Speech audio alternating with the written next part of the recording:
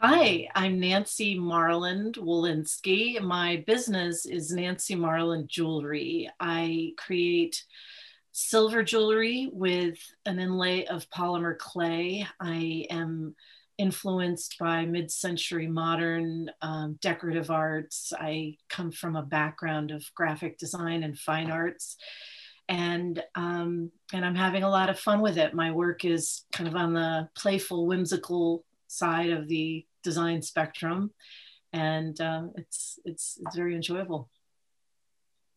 Hi, Nancy. How are you? Hi.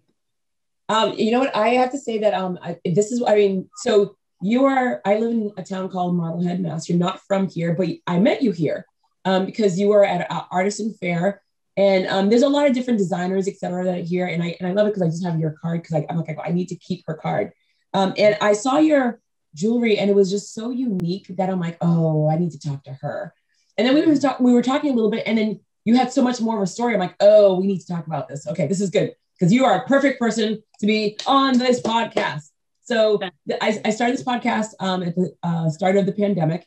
I thought it was going to be 3 weeks, something to do. Little did we know it's we're like over a year, and I've interviewed close to over 178 businesses around the world, and I want to always bring in more people because one of the reasons why I started the podcast was I used to work in the media, but also I was listening to a lot of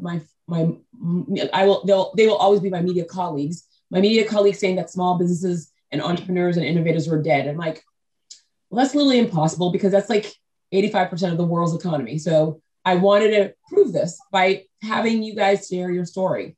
But on another note, if we pick up our iPhones, we know it's Steve Jobs. If we pick up our computers, we know it's Microsoft and it's like Bill Gates, Harper Production, Oprah Winfrey, Amazon, Jeff Bezos. Why isn't that we don't know the stories of our small businesses that are right outside our door? So with all that being said, I wanted to actually I want people to learn who you are and where you came from. So I always say, before we learn about the business, let's talk about who little Nancy was.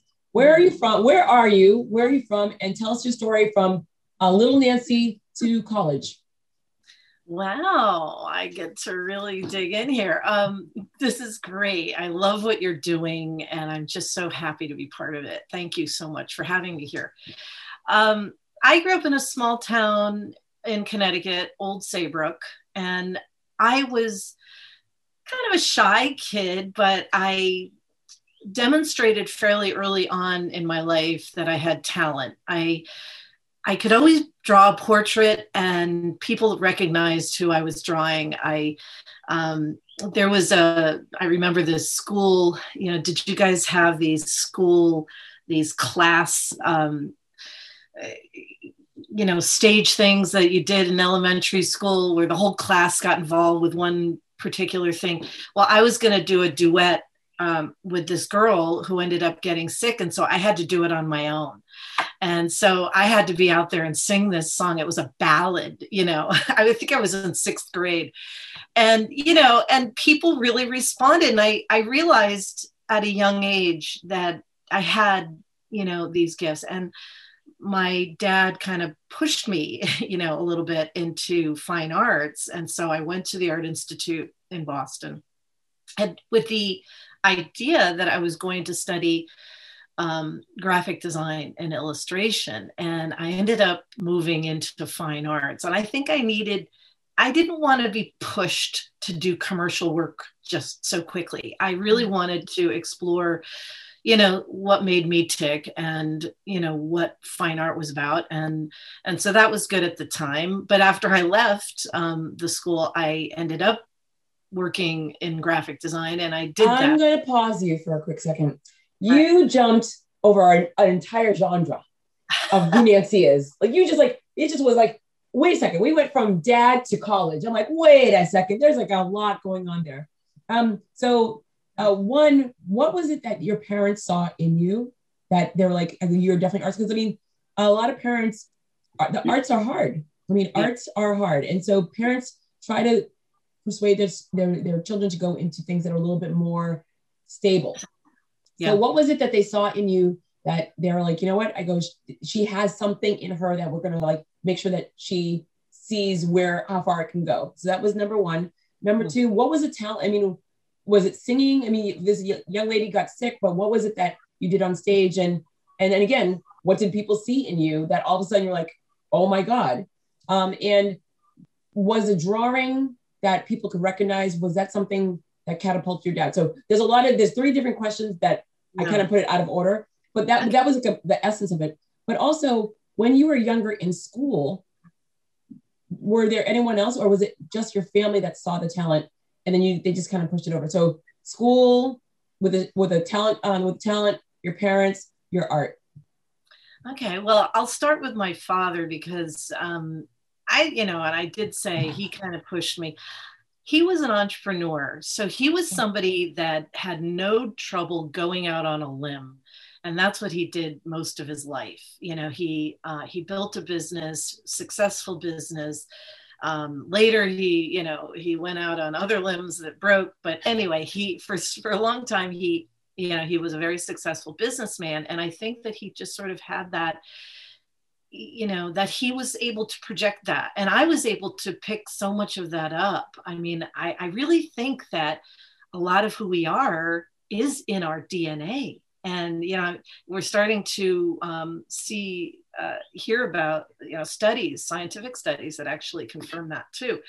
So, my dad's DNA was definitely something that I picked up. And that he was able to say, she's got it. She's got something. In terms of, so coming back to the child, what people recognized, it's hard to talk about because I'm a bit modest and I don't want to brag, Well, this is the good thing about this podcast. I allow you to brag. It's okay.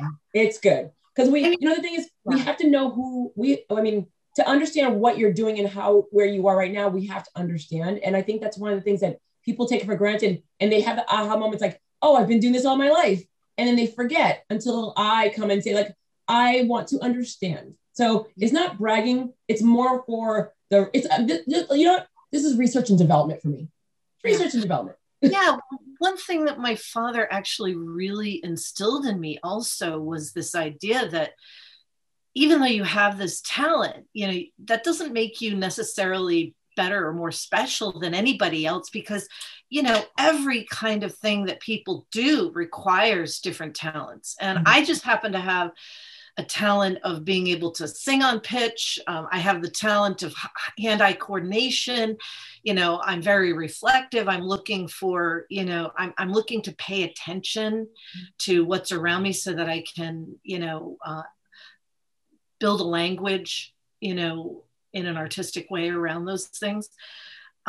So I think I remember my 6th grade teacher really recognizing, that portrait that I drew. It was a self-portrait. And he was like, oh my God, he picked it up and was like, it stood out. And then it was the same grade. It was Mr. Shea. I had such a crush on him. But where's Mr. Shea right now? I don't know. He developed some really bad back problems and he had to leave. But anyway, I missed him. But he, seemed to be kind of this pivot for me, in 6th grade between the recognition of my visual talent and the recognition of my singing, talent. And I sing today. I used to sing with an a cappella group for 20 years, and now I sing with my husband's band. We have a couple of voices. He plays drums, and we have a band called the Navigators. And anyway. Nice. So, I love it. I love it. I love the fact that you never left it behind. Because that's one of the things where some people sometimes, like, you hear that I started, like, I went to college, I started doing things. I don't have time for singing anymore. And singing is something that, just like running, you could just do it anywhere at any time. Oh yeah. Oh God. The a cappella group was like a lifesaver. There's something really, really healing about, small group ensemble harmony, it was really powerful point in my life to be part of that group. But, but then, getting back to, I'm trying to remember some of your other questions. In regards to your teacher, how he saw, what he saw in you, the young lady that she lost her moment because like she got sick. And you hear those moments like on Broadway all the time. But you were noticed. I mean, so that was the time that you were noticed by your school. So I wanted to find out more so in regards to the balance of your family pushing your arts as well as school pushing your arts to where you are in then you decide going into college. So where, like, we're talking about your parents, we're talking about school. Now, what's your decision in regards of like what you're going to do when you go to college? Yeah. It almost seemed like there wasn't much conflict for me. I think I recognized pretty early that I wanted to be in the arts, for some of the obvious reasons. It was almost later, I think, when I was in my 20s and 30s that I was a little bit more confused about, where I wanted to push this work. I'm a very practical person. I'm a Virgo. I have kind of this dual brain thing and very organized. And so, the graphic design really worked for me. It gave me the ability to make a living, and it was creative enough. And one of the things too is that I really wanted to work with other people. That ensemble thing was really important to me. Working in a publishing environment was really wonderful as a graphic designer. Going back a little bit, I'm so sorry to rewind. So when you went to college, I mean, did you go in knowing that you wanted to be a graphic designer, or did you just kind of find your way? So that's where like there's a gap there where you mentioned graphic designing, but the singing, the artwork, did you know this is what you wanted to do once you got into school, or did someone lead you in regards of like, hey, we see the talent, this might be, because again, your arts could have brought you into so many different directions. Oh yeah. I just remember being confused and foggy about exactly what I wanted and needed. It seemed appropriate to go in for graphic design. I think I recognized fairly early that commercial art was going to be a direction for me. Mm-hmm. But when I got there, I don't know, the work was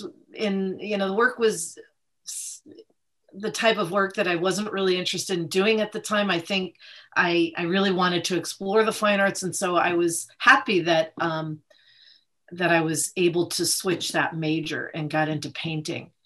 And, and it gave me kind of a way to kind of grow up. I think of myself as kind of a late bloomer. My head was in the sand until my probably late 20s. I mean, I'm not kidding. I think, kids probably grow up a little bit quicker today, but back then, I was sort of, my parents went through a divorce, in my early 20s. I mean, there were things that kind of interrupted some of that growth. Not that it's their fault at all. It was just sort of the circumstances at the time. But yeah, so I think it took me a while I look back and I think I really kind of fell into certain things just out of the fact that it was there and it was available. I mean, after leaving college, I ended up getting a job working at the Tab. I don't know if you remember the Tab. This little newspaper. So I did Paste Up back in those days. It was Paste Up. And I worked in this just wonderful little group of women mostly that were putting together these ads for the paper.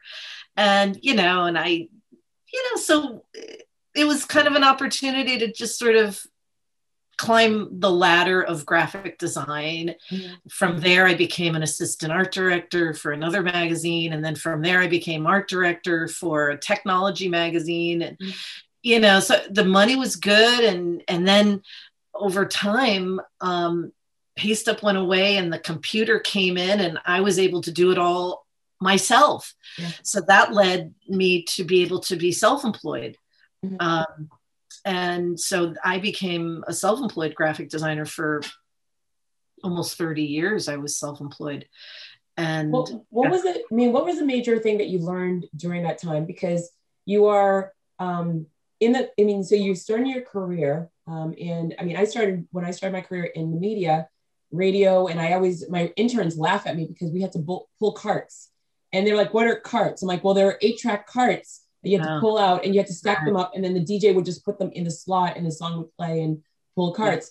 And they were like, oh my God, that sounds so archaic. And I'm like, it was the most archaic thing in the world.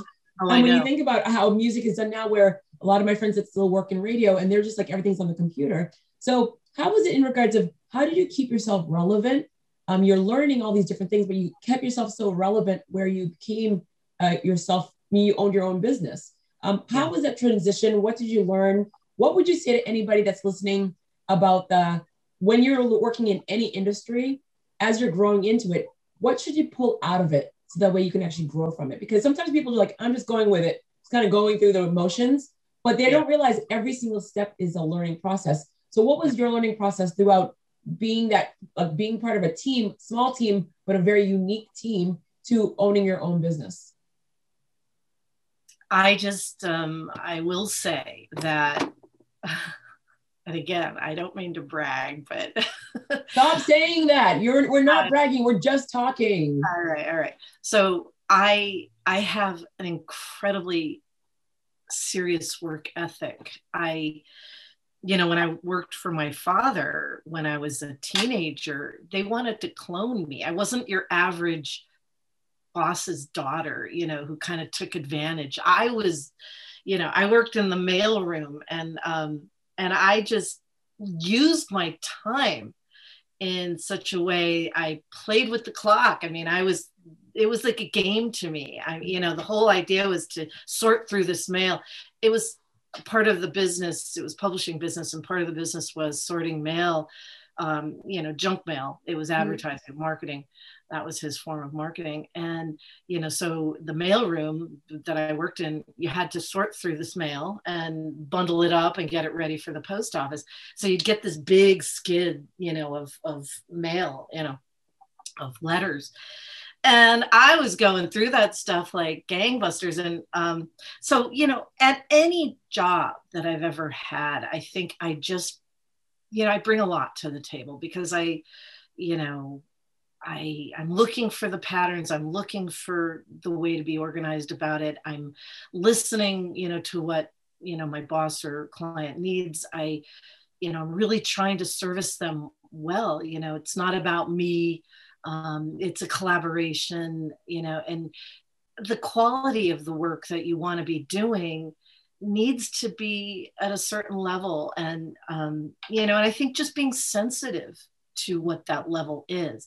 I remember one of the classes that I had at the Art Institute, we studied the art of motorcycle maintenance. We had this teacher, he was all about talking about what is quality, and it's really hard to put your finger on, because, it's on a spectrum. And, but, I think that it's really important to get that, and to that service element. And even as I build these products, making sure that they're good quality, that they're going to, not fall apart, that there's no dent, that stuff happens.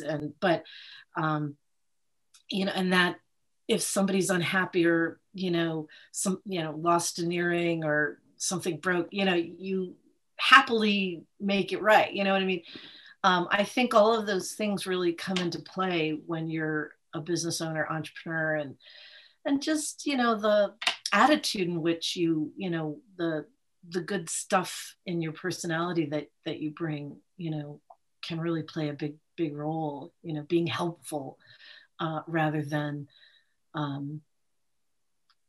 stubborn, I feel that customer service, and I say this often, customer service is dead on so many different levels, because everyone took the whole entire concept of the customer is always right to the next level of downhill. Same thing with Casual Friday, it went over and then downhill. I see in small businesses, I shouldn't say we, but I see in small businesses that we take a little bit more time to realize we made a mistake and we're going to fix it right now. And not all, but most small businesses understand that our bread and butter are our neighbors, not just like the person that's coming from another town. They're usually our neighbors. Our neighbors will not only buy from us, but our neighbors will always also be our best salesperson by saying, "Oh my God, did you see one of Nancy's brand new pieces?" Yeah. And I think that's one of the things that people forget, where that customer service, that those little things that you can do for someone means a lot, because they're moving so fast as well. And so when they're able to encounter someone like that, that's fantastic. So for 30 years, you had your own graphic design business. Big companies, small companies. Was it a large team? Was it just you? Like, how did you do with that? I mean, because like you obviously stayed with it for 30 years. Yeah. It was just me. I had, you could go to marlanddesign.com and see, I still have that website up.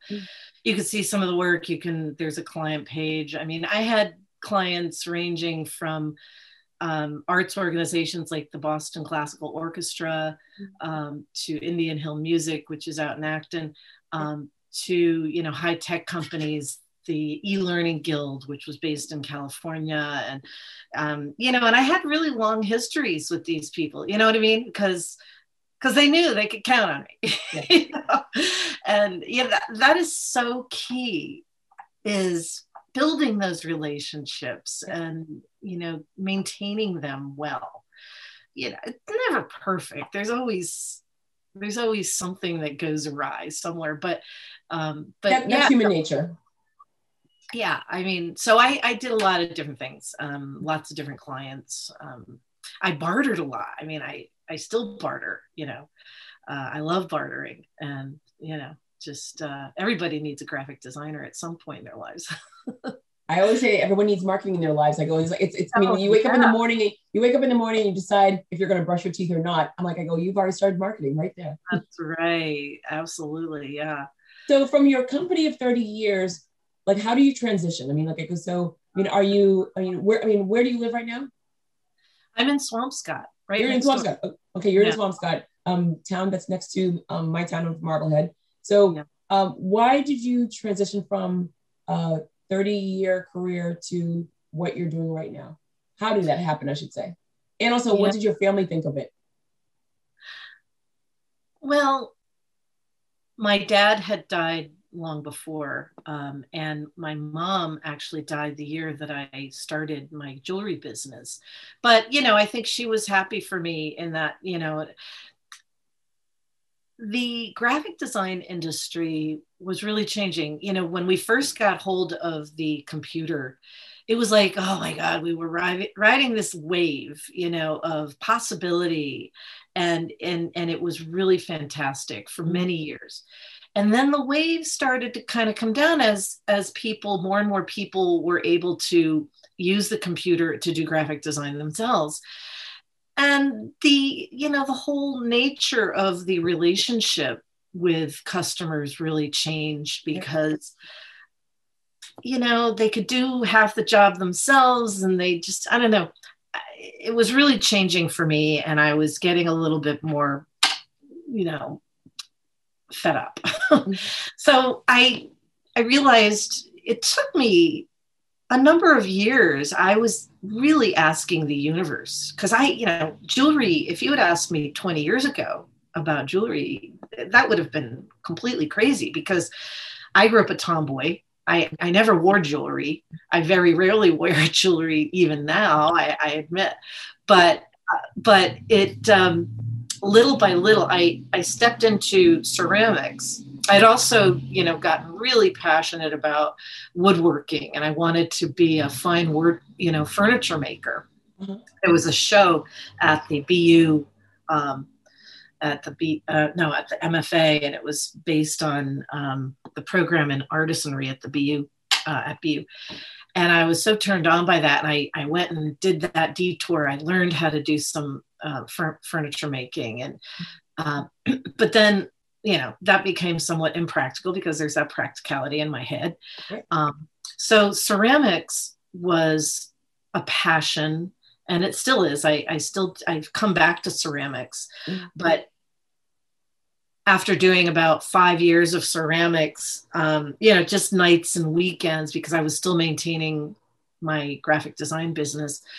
And I wasn't really getting a huge amount of traction in ceramics, but I got my hands on silver metal clay.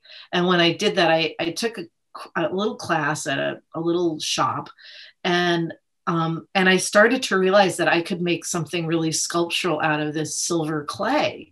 And what you do with it is you put it into a kiln and you fire it, and it becomes silver, because it is silver. It's just powder with added water. And I didn't realize this. Silver comes in a powder. What? Yeah, you can fine silver can be made into a very, very fine powder. They add some kind of binding. It's like a 5%. I don't know quite what it is, but it's added. Yep. And then you just add water and you create the consistency of the silver that you want to work with. And you can get it, already, in a clay form, but you can also get it as a powder. And so I got myself a little kiln, and I, created these pieces, and that was when my water collection was born. So in the process of discovering, what I was going to do to make a living, because I needed to, I brought in a lot of what we survive with, financially here in this house. Yep. And so, but again, I think the DNA of having my father's, entrepreneurial spirit in my DNA gave me the confidence and the, drive, to be able to decide, because it is not for the faint of heart. I mean, when you're moving into a creative business, you are going to get a lot of rejection, especially at the beginning. I mean, thank God for me, I had a lot of fake it till you make it skills, like the graphic design. I could take good pictures. I could make a website that looked like I was really professional. But I will admit, the stuff that I started out with was pure schlock. And it took me a while to really, to learn it. It does really take those 1,000 hours. I mean, 10,000 hours, I should say. It really does. And now after 5 or 6 years of doing this, I'm feeling, like, wow, I've built this foundation that's working now, and I can see that it's picking up. It's kind of taking off. What are the you started your company, it's 5 years. I mean, in essence, you've had two companies. For 30 years, and then you're reinventing yourself and you created this new company. You're a serial entrepreneur. I mean, you talked about how it's in your DNA, but you are a serial entrepreneur without even realizing it. You're showing the world where there's just more. I'm more than just one show. I have many shows in me. So what are the highs and lows of starting a new business, still in a creative, you're in creativity, but it's a whole different skill set. And you're dealing with, and I'll give you an example of, I have a client that's a doctor, and he's like, I went to medical school. I'm a doctor at MGH. I go, and now I'm converting myself into a speaker where I don't want to be the medical person. I want to speak. I want to teach on a higher level. So he travels around the world, and he had to build that brand of that I'm the educator, but I'm still the doctor, but I'm doing it in a whole different way. You're still the artist, but you're doing it in a different way. So what were the highs and the lows for you in regards to starting this business after you were very successful in the last one? The highs are, just wow, having the ability to create little wearable art pieces, and the high for me was realizing that this was a big problem to solve. solving the problem of the engineering behind the piece that's going to hang well and be comfortable, solving the problem of being different in a huge, huge industry that, is just crazy huge. Solving the problem of being able to produce things in such a way that you can sell them at stores. So, there's a lot of problem solving. And a lot of that stuff in the beginning, I didn't know. I didn't know that I even had to solve those problems until I knew. And it really helped me in the beginning to hire a mentor from the industry. She was somebody that I took a polymer clay class with, and that was another good move for me is getting into the polymer. It's a great material, and it gives me a lot of flexibility with the silver. It's a nice contrast to the silver. But she helped me lay out my calendar. Okay, this is what we're going to have to do. Bang, bang, bang. You got to get those shows on the calendar. Some of the lows, I had to really push them aside. I had to really compartmentalize as I was building this. If you take those lulls, oh my God, how big the industry is, how much competition there is, I even felt this guilt being another jeweler in this huge industry. And I had to push all that aside because I finally made peace with it. It's like, yes, there is room for one more jeweler in this universe, so it was a lot of thought and having to really settle some of those doubts and, in my mind, and to stay focused and to move forward and to just keep putting that one foot in front of the other. And after a while, you really do feel like you're this little, snowball going down the hill, and it does pick up traction.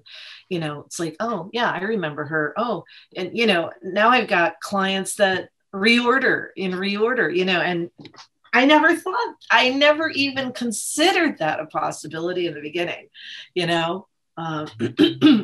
but it really does grow. And I think persistence is huge, huge. I hope I answered that. You did. You answered it so well. I love it. What are actually it's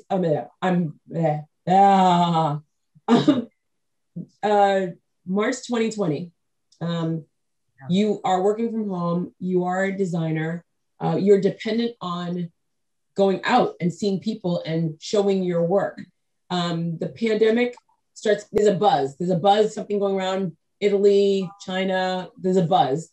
But all of a sudden, mid-March, we're shut down. The country is, well, especially in the Northeast, we're shut down. And then by April, everything is shut down. What did that do what did you feel at that time? And what happened to your company to this point where we are right now? Yeah.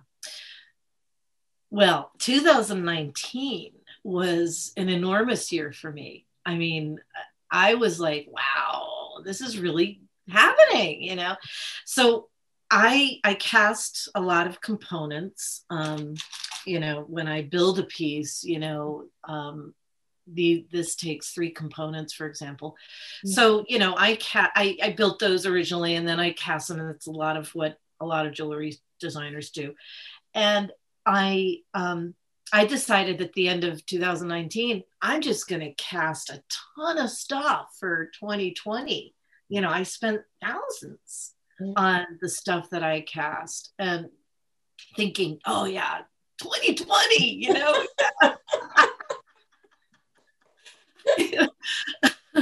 And then boom, we were actually in Florida at Vero Beach show, Under the Oaks. It's a fantastic show. And we were there one day. It was that Friday the 13th. We got the word, go home. So that's what we did. We went home, and it was like, wow, and the pandemic sort of unfolded as it unfolded. I don't know if anybody knew, how long this was going to last and how it was going to impact people. Mm-hmm. But, one thing I do credit myself for is that all along I have been gathering emails from people that visit the booth. And I think shows are very important to my business, and I enjoy them because it puts me in front of people.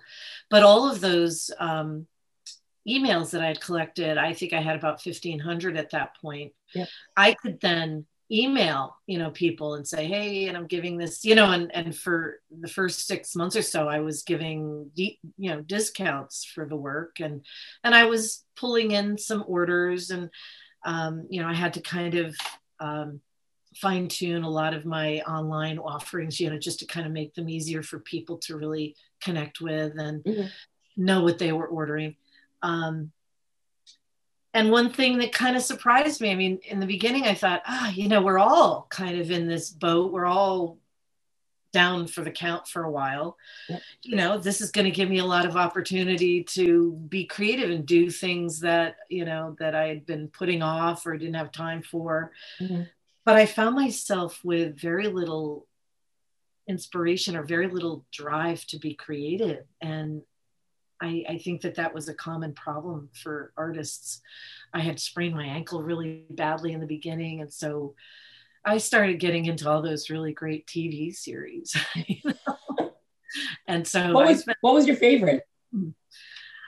Oh, gosh. So many. I mean, don't say Tiger King. Don't say Tiger King. Oh, we did watch that, but we watched this little one. I don't know if it's everybody's cup of tea, but my husband and I really enjoyed it. Called Offspring, I think. Yeah, Offspring. It was this Australian obstetrician who, crazy family, 8 seasons, we could really get through a lot in that one.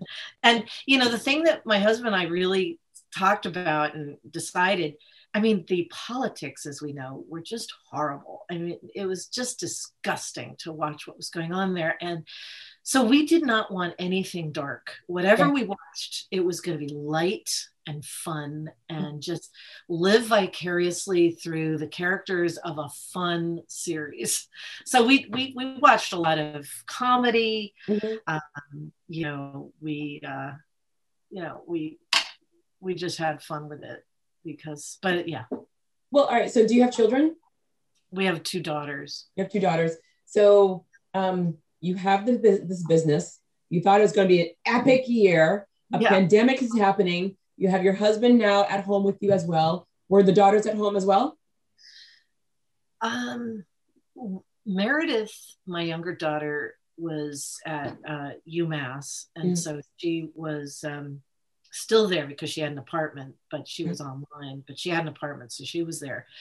And Lauren, my older daughter, was home. Yeah, she got a job fairly soon after it started, working for the Broad Institute. It's a big lab in Cambridge, and they started doing COVID testing. So she got a job doing that. So that kept her busy. And so my husband actually went to the office. He was the only person going to the office. So it almost, in some ways, it didn't seem abnormal because he was out of the house. Lauren was working, Yeah. So, but you are now, all right. So pandemic, people are coming in and out of your house. The world is shut down.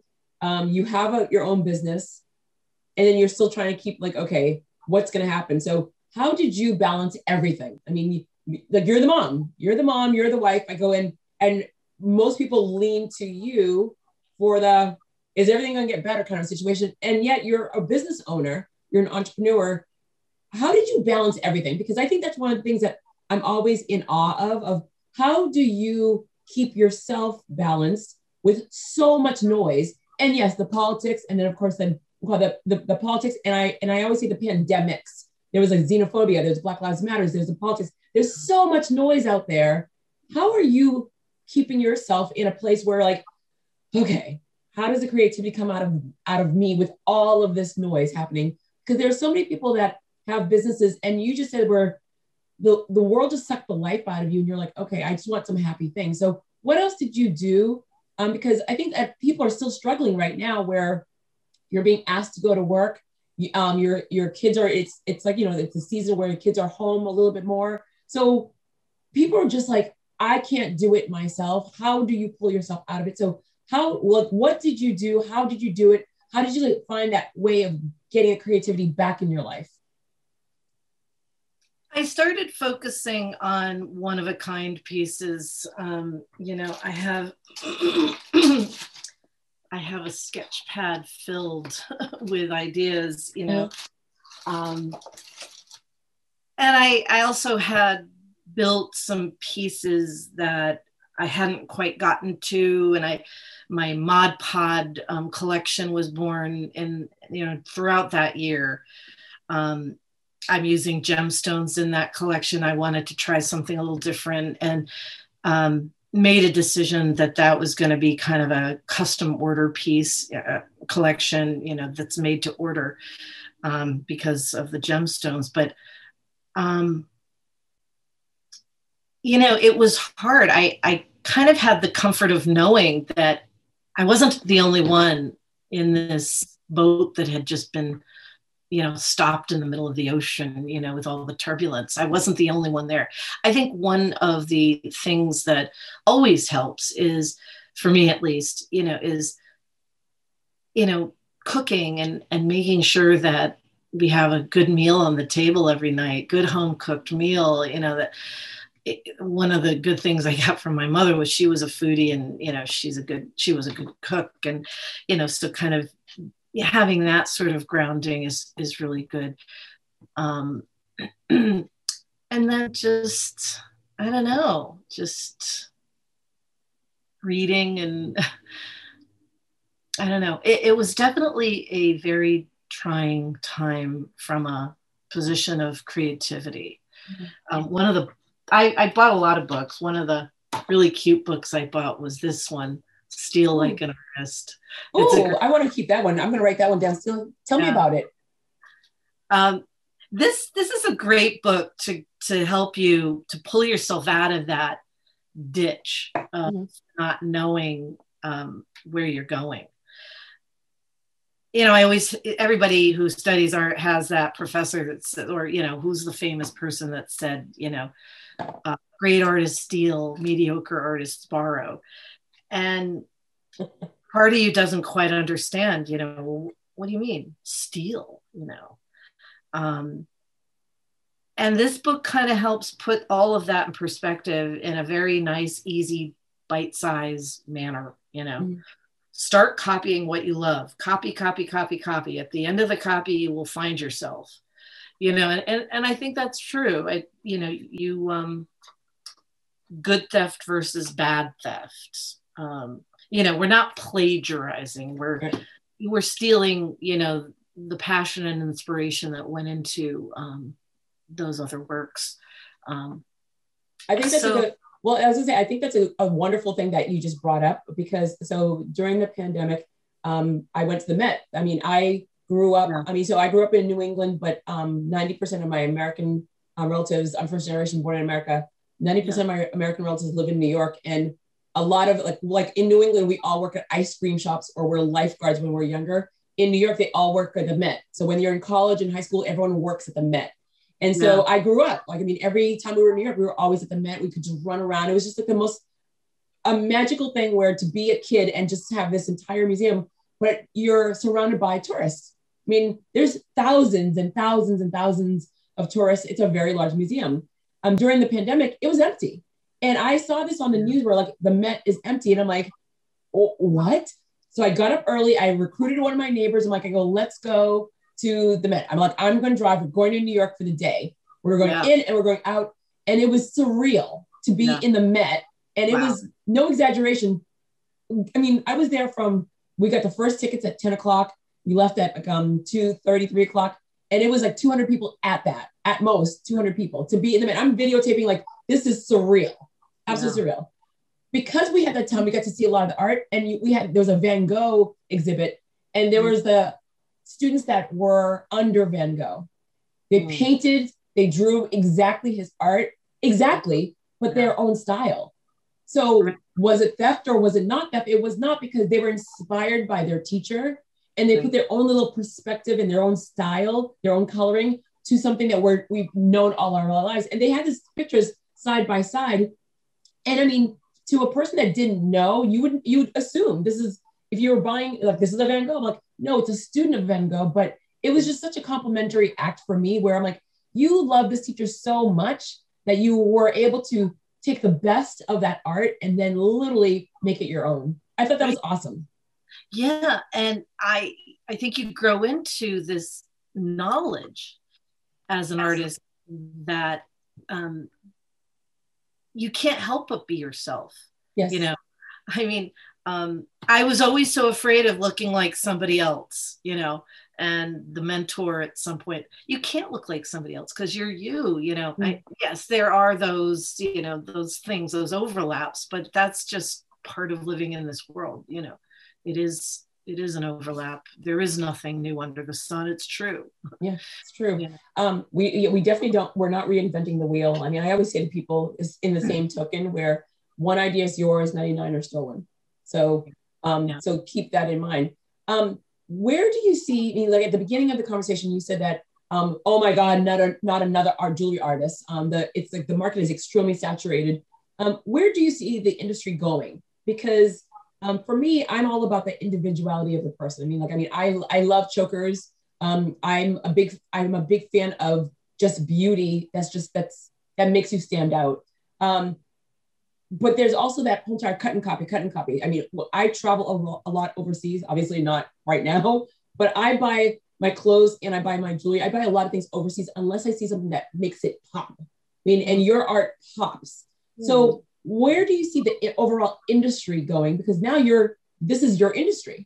And you're seeing a lot of big artists, I mean, big jewelry stores going out of business. Those malls where people going out of business, these big jewelry stores, not as entertaining for people anymore. What happens now? I mean, pandemic, I feel like everyone had to start having a lot of aha moments. Where do you think the industry is going now? I think the industry is so big that there are so many different pockets available to artists to plug into.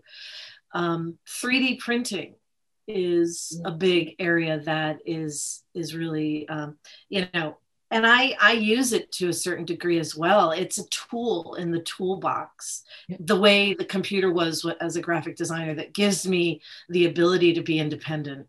You know, so 3D printing, not that you know, my pieces are, you know, all handmade, but I use 3D printing in the process to develop prototypes for certain components and things like that. So, you know, hard to know exact. I mean, and there's plenty of people using 3D printing of things. You can buy a 3D printer now for relatively inexpensively. And there are jewelry designers using those plastic nylon prints and selling them, you know.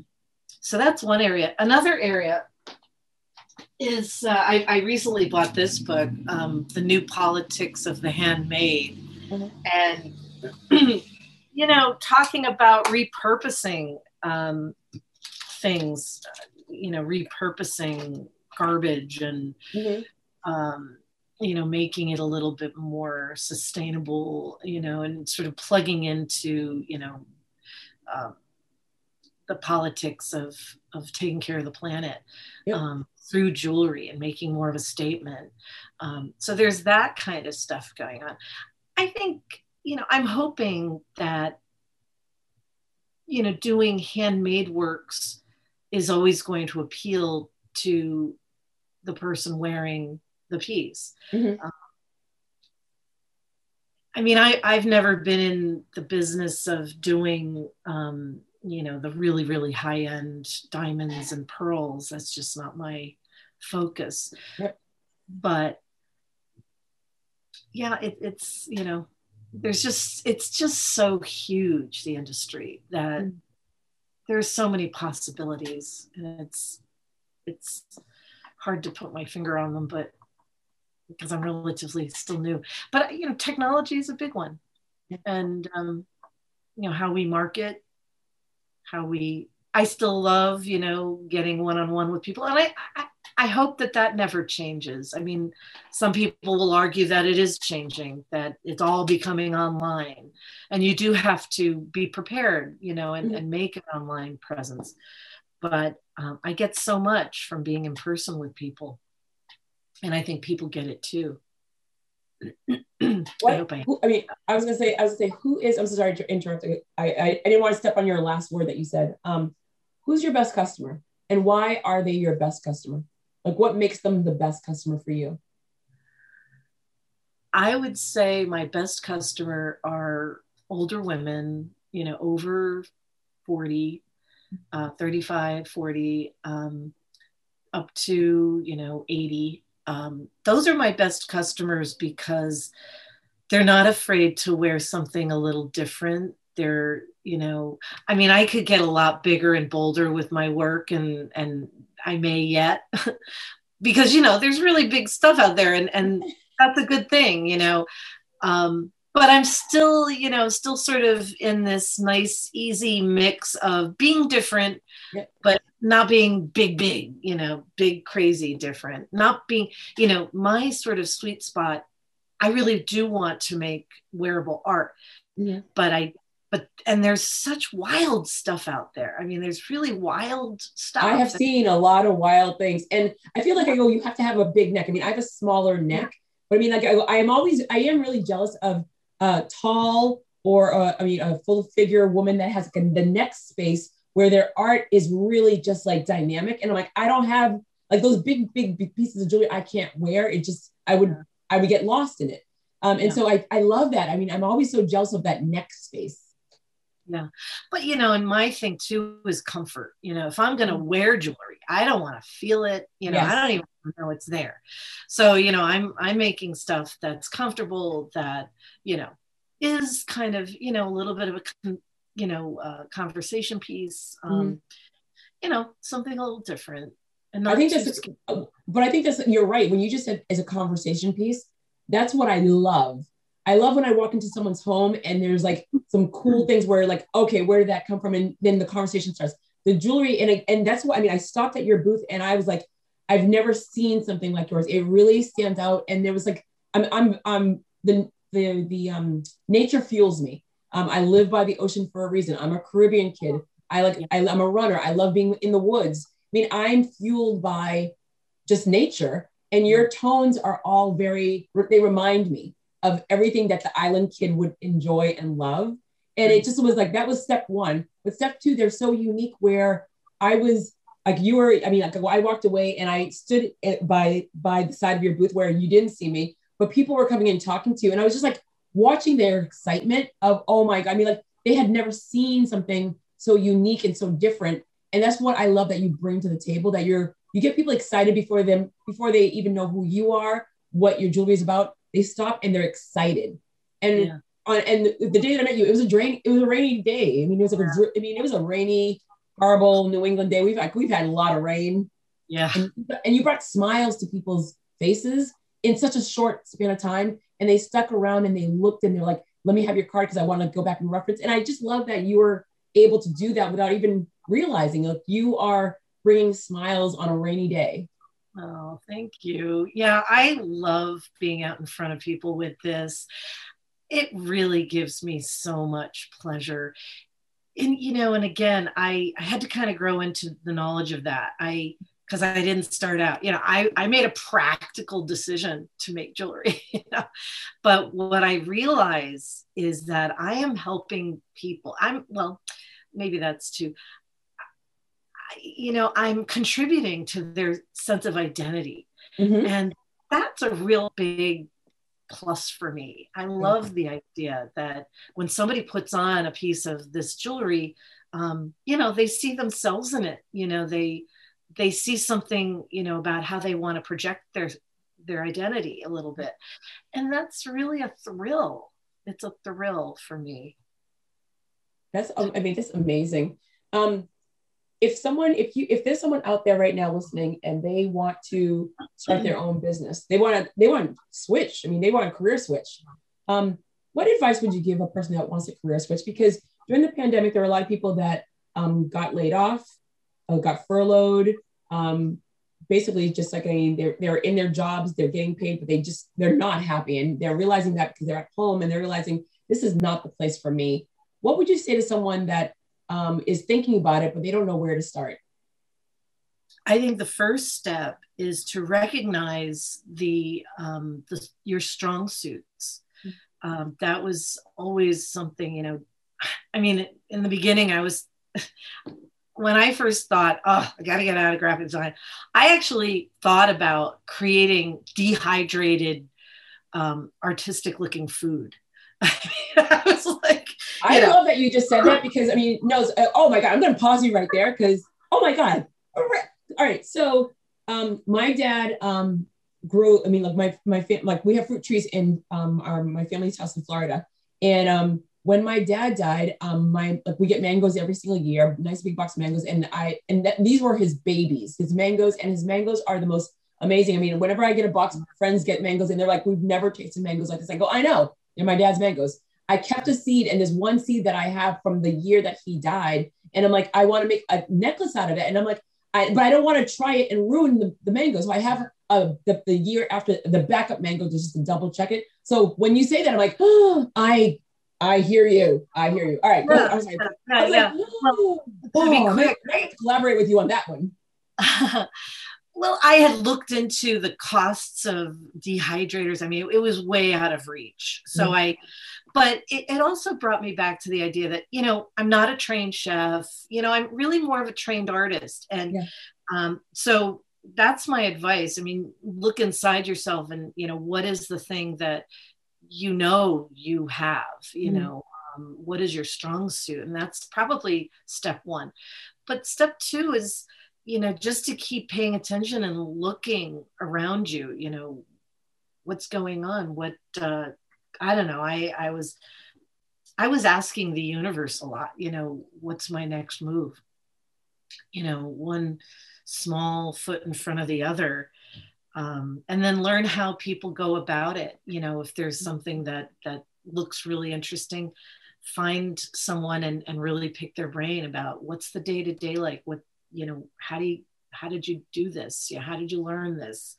I ended up finding a mentor fairly soon, in it, within the first year.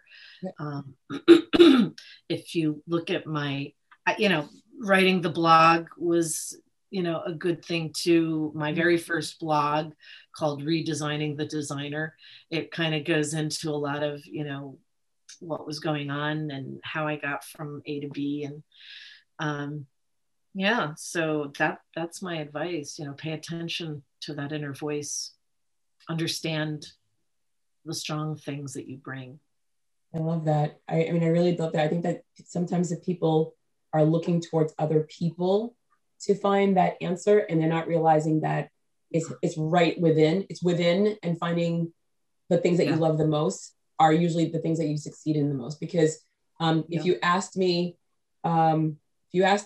15 years ago whether I was going to have my own business or even a podcast, I'm like, no, I love working for the man. I love working my paycheck. I love my insurance. I love all the things where I walk into work, I do my job, I walk out. That's what I love. And when the 2009 recession happened, I was given no choice. I'm sitting in an MBA class, and the president of the school came out and told us, you guys are all overqualified and no one's going to hire you. Go live with your capstones. We're like, what? What do you mean?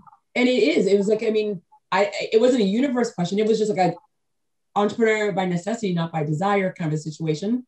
Yeah. But 12 years later, I have my business, and then the pandemic happened. And then the podcast came out of nowhere, where I was in the media for 10 years. I didn't want to go back to the media. I mean, I love the media, but I didn't want, I mean, never in my wildest dreams did I think I was going to do it again.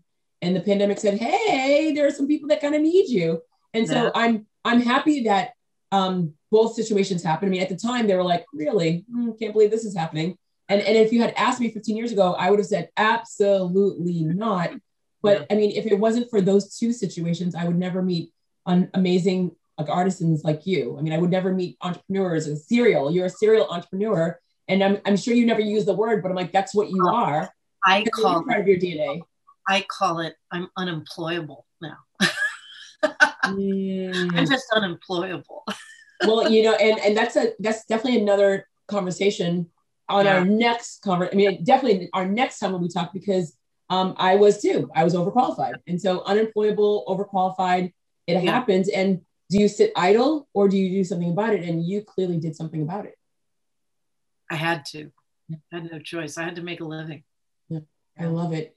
I hate that this is the end, because I mean, like when we're together for, I mean, an hour, and it just goes by so fast. So I ask everyone at the end of every conversation, and again, this is not our last conversation. I'm pulling you back in because there's definitely a lot more things that we can discuss. But the last question for today is, if you had a personal ask and a personal ask and a professional ask, so 2 answers to anyone that's listening, what would be your personal ask and what would be your professional ask to anyone that is listening to you today?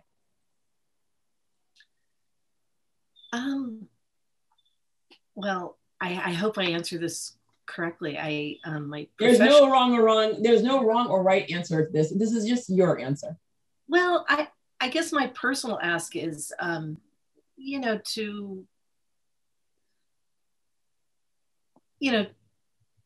to thoughtfully look at what I'm doing. I am trying to go down a creative path, and I'm always trying to evolve that path. And, so understanding what that evolution has been about.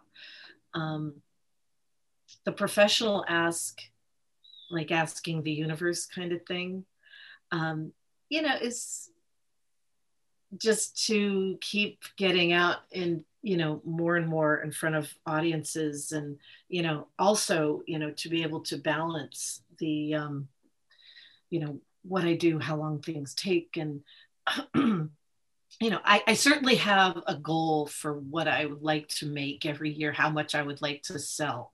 Mm-hmm. And so, I'd like to put it out there that will materialize in the coming. And I love both those answers. Whereas, I mean, I think that people forgot about artists during the pandemic, and not just forgot. Sometimes some people have taken artists for granted, where when you go to the theater, when you're watching a movie, and then all of a sudden they're like, well, there's only old movies out there. Well, because new movies can't be made right now. We're in a pandemic. When you are seeing the dancers that are not working, the artist of the chef, when you're going to a restaurant and there's you're not getting that artistry of a chef creating something beautiful for you. The jewelry makers, all the artists that we have in our world, people took for granted because they weren't there anymore. And the creativity was on, yes, they were on TikTok, and people were finding a different way of getting their art out because it was bottled up. And I have to say, at the beginning of the pandemic, I said, I'm excited. And everyone's like, why are you excited? I'm like, because in 2009, all these companies and all these things came out of nowhere that we never had. And so the excitement for me being in the entrepreneurial ecosystem, I'm excited because I know the people that were trapped at home were creating and designing. And so I cannot wait to see the big items that you create, because they were there. For all the people that I work with, all the people that I see and meet, the new people, everyone had a time to create bigger in their minds. And so I'm super excited to see what comes next for everyone. Thank you. Oh my God. So Nancy, I can't, I'm sorry, go ahead. I'm sorry. It's been a pleasure to be here with you. Yeah. Oh my God. It was, and literally we just touched on a couple of subjects. And it's so funny because the time just goes by fast, but you had so many great nuggets that without even me pushing you towards an answer, you provided a lot of key nuggets for people to understand and to see where you're coming from. But I cannot wait to sit there and engage with you a lot more. And also I definitely want to look at your art. Because I didn't just take the art because I wanted to have you on the podcast, but I really want to purchase one of your art pieces because they're just, I like things that make me stand out. you know, like, yes, I have a large personality. Yes, I bounce around like a Tigger.